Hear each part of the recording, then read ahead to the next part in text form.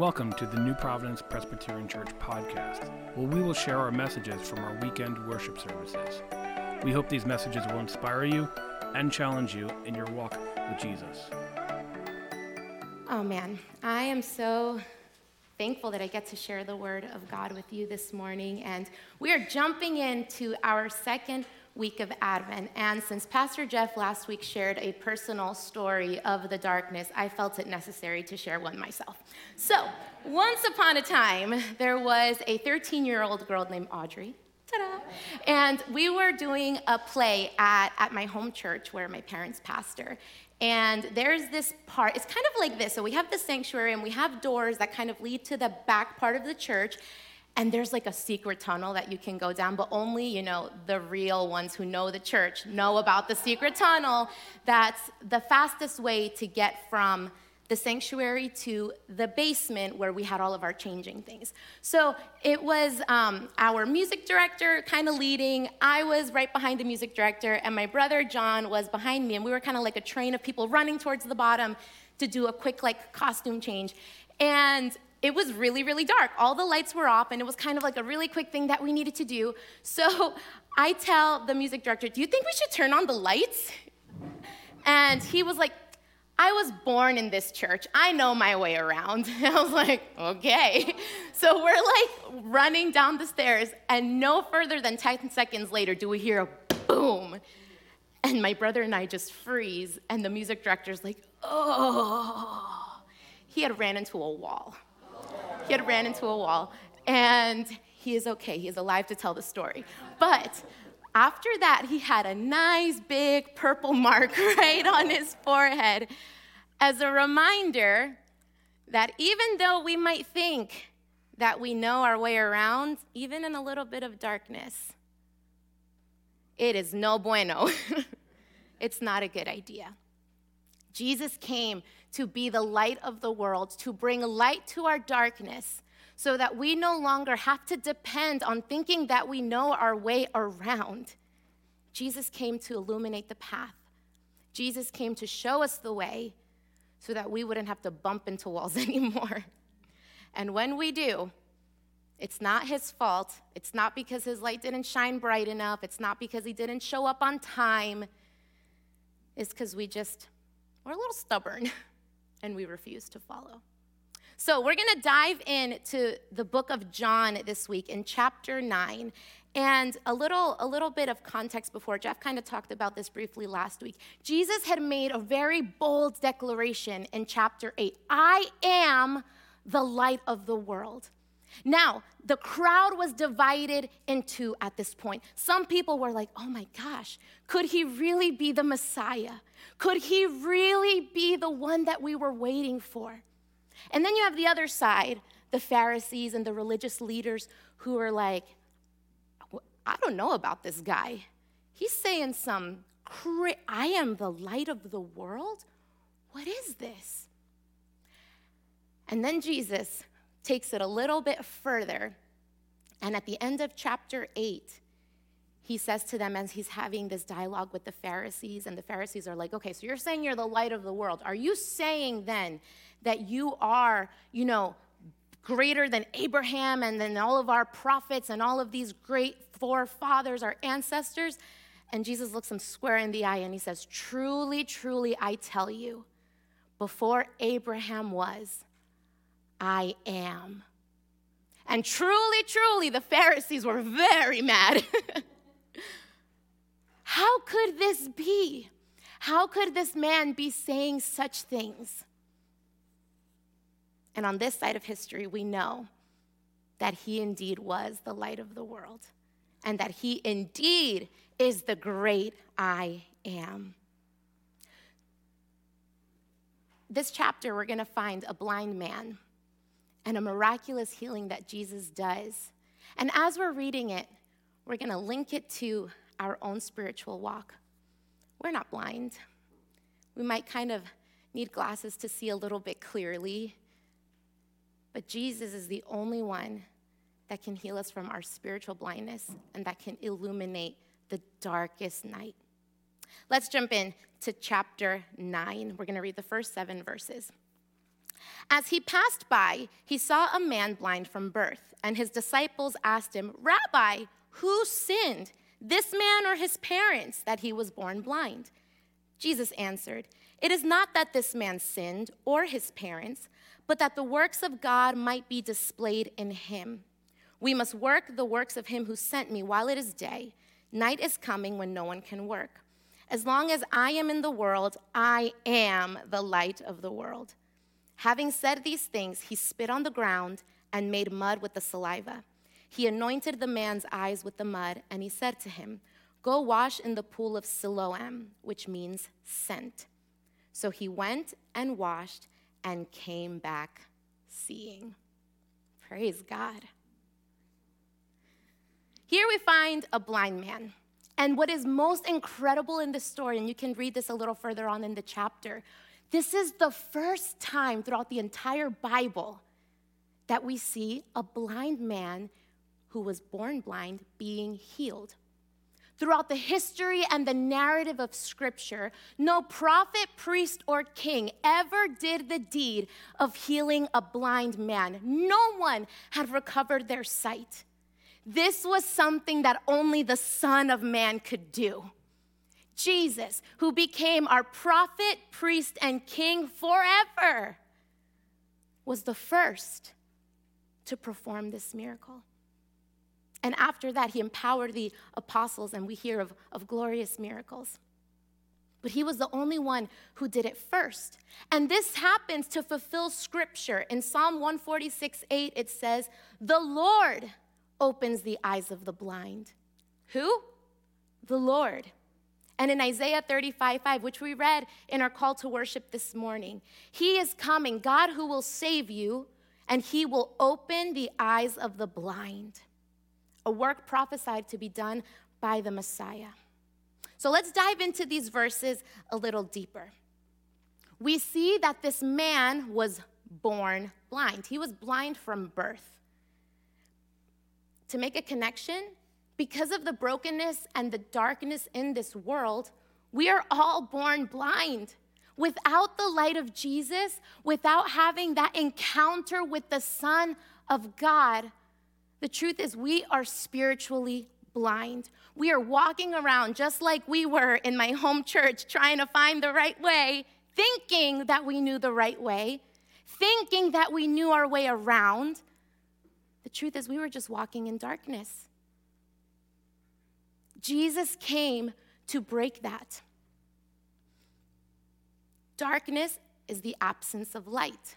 No light, we can't see. If we can't see, we don't know where we're going. And when we don't know when we're going, that can cause a little bit of anxiety.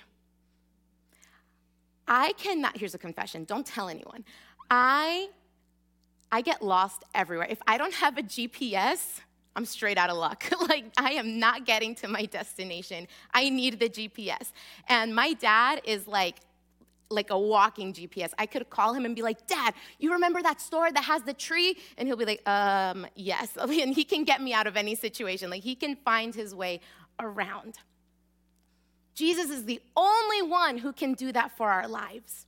The only one.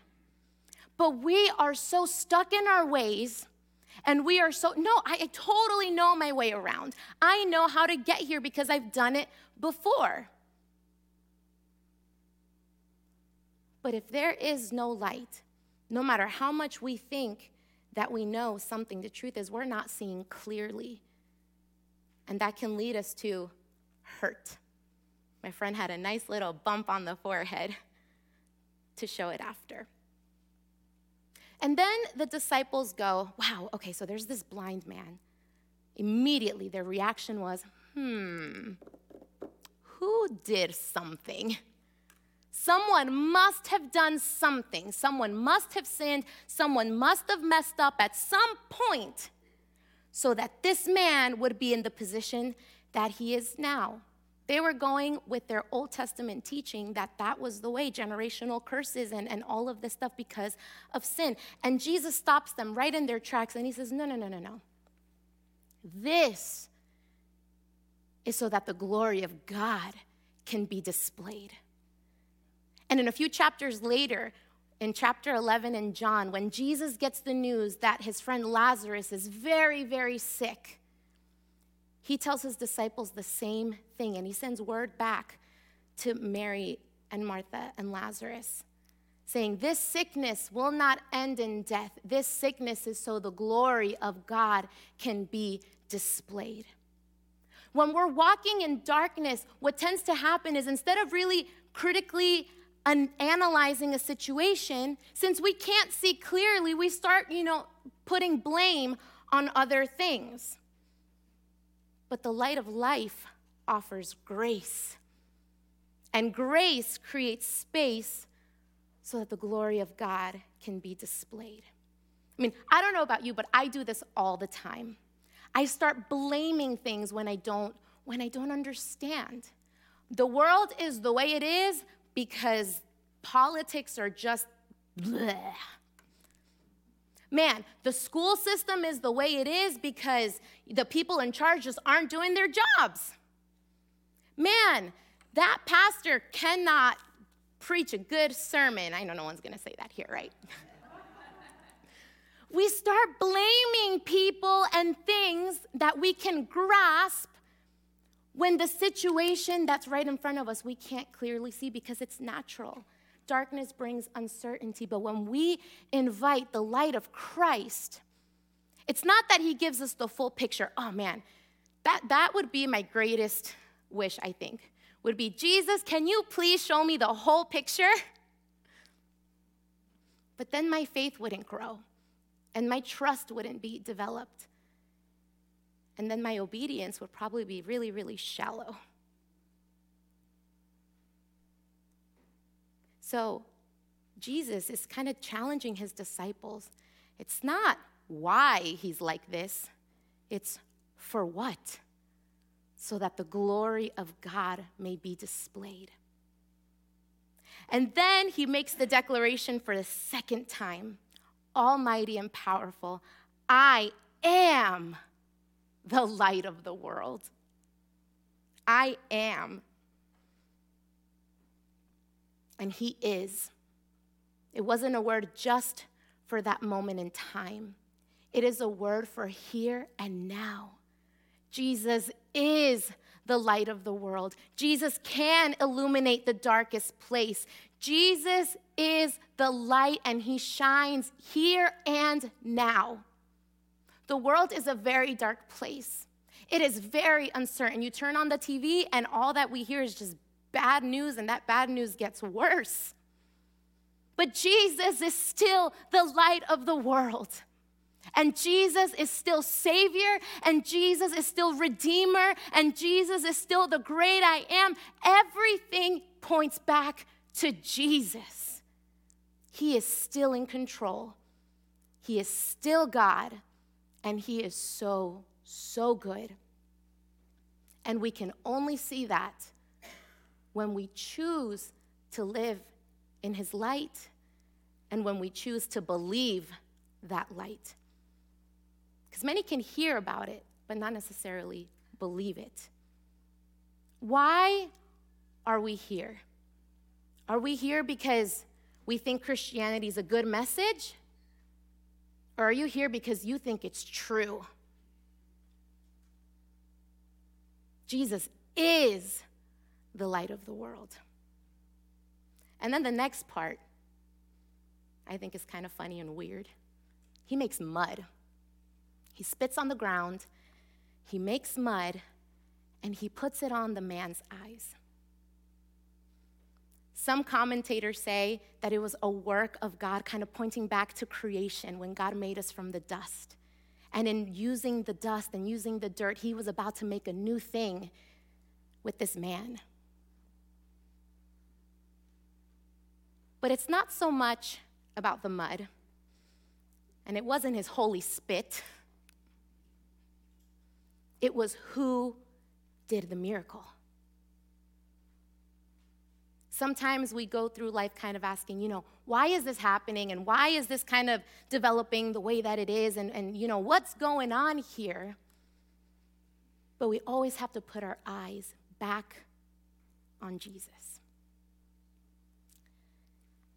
after this is kind of amazing. So Jesus initiated the miracle. In our faith walk, let us never forget that everything starts with Jesus. He came to us. We love because he first loved us. We have light because light entered the darkness. We have forgiveness and reconciliation with the Father because he came down first. So Jesus approaches this man and he initiates the miracle, but the miracle didn't happen right away.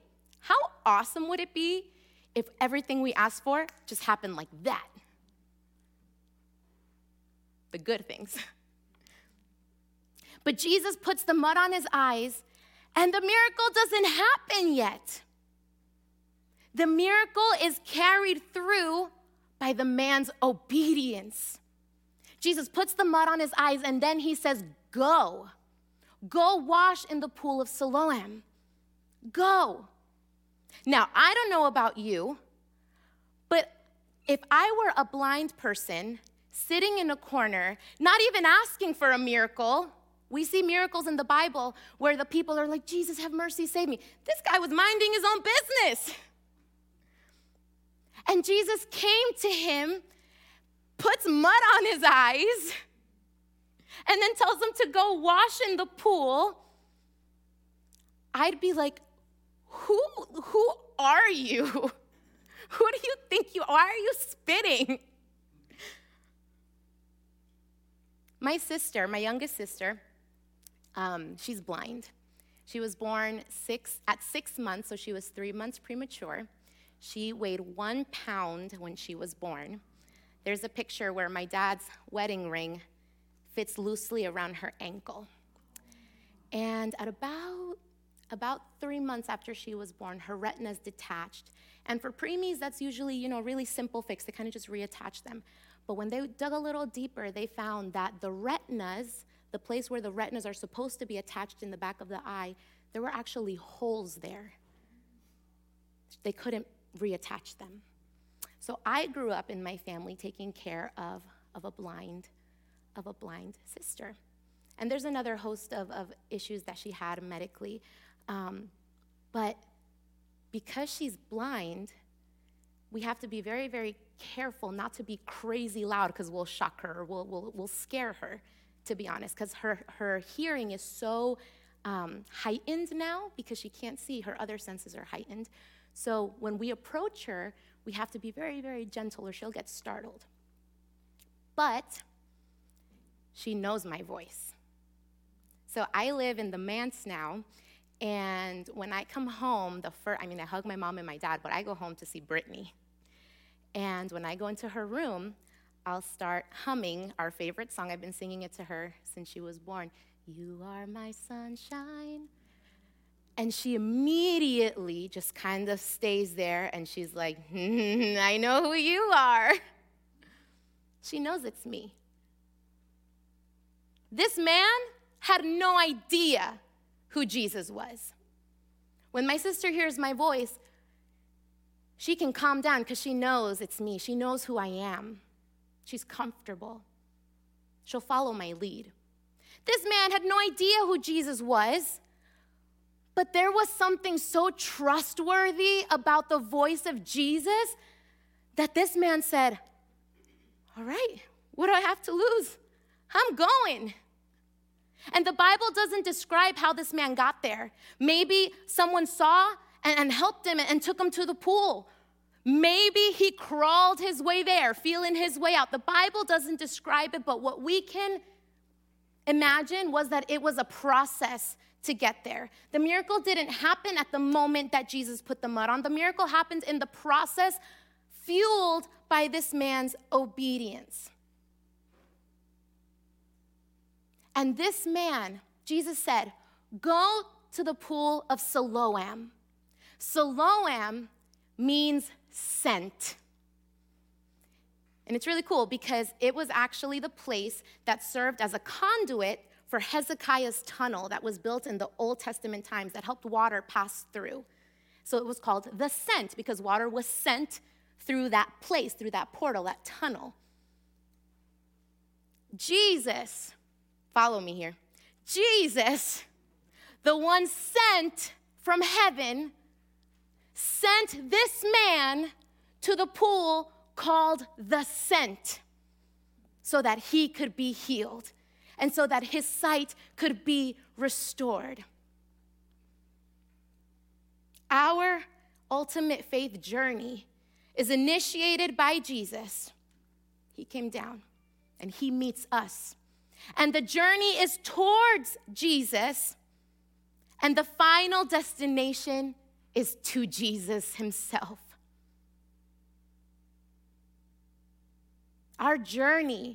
In our journey, I was talking to Mike Flavin this week, and I was kind of venting a couple of things. And I'm like, man, I don't understand this, and how do I make this work?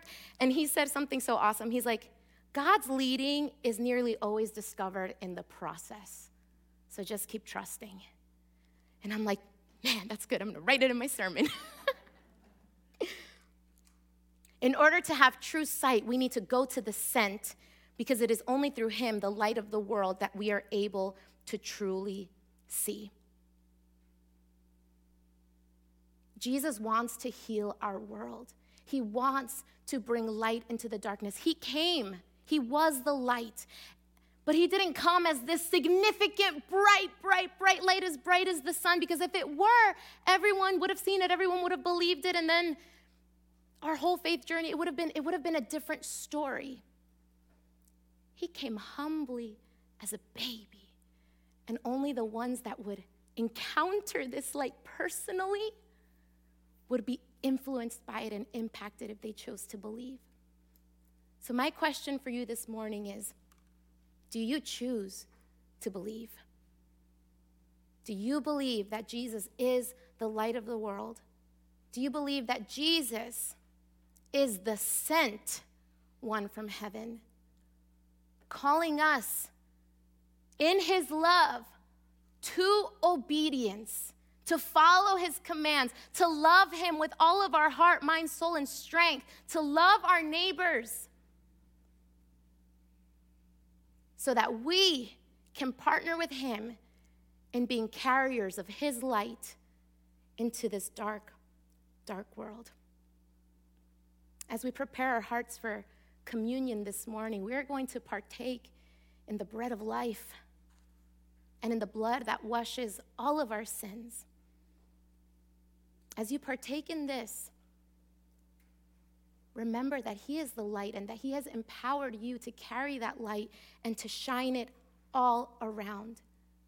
And continue calling out to God.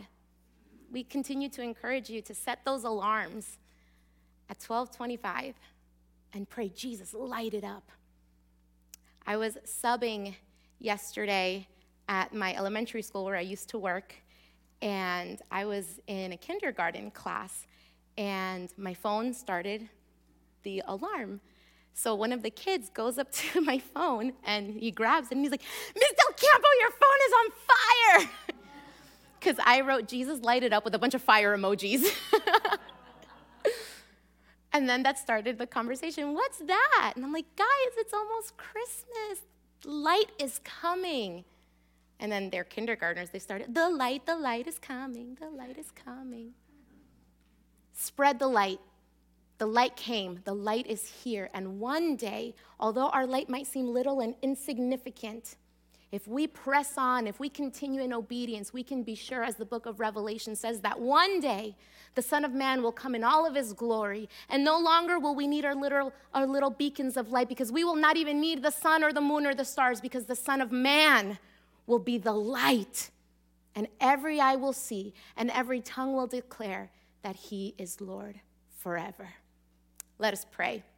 God, we thank you so much for letting us come into your presence this morning through worship and through hearing the word, and we pray that we can be deeply impacted by it. Help us to remember that you are the light of the world, and during this week, Father, help us to put it into practice by asking your Spirit to reveal in us areas of darkness. And Jesus, continue to light it up for the display of your glory. In your name we pray. Amen.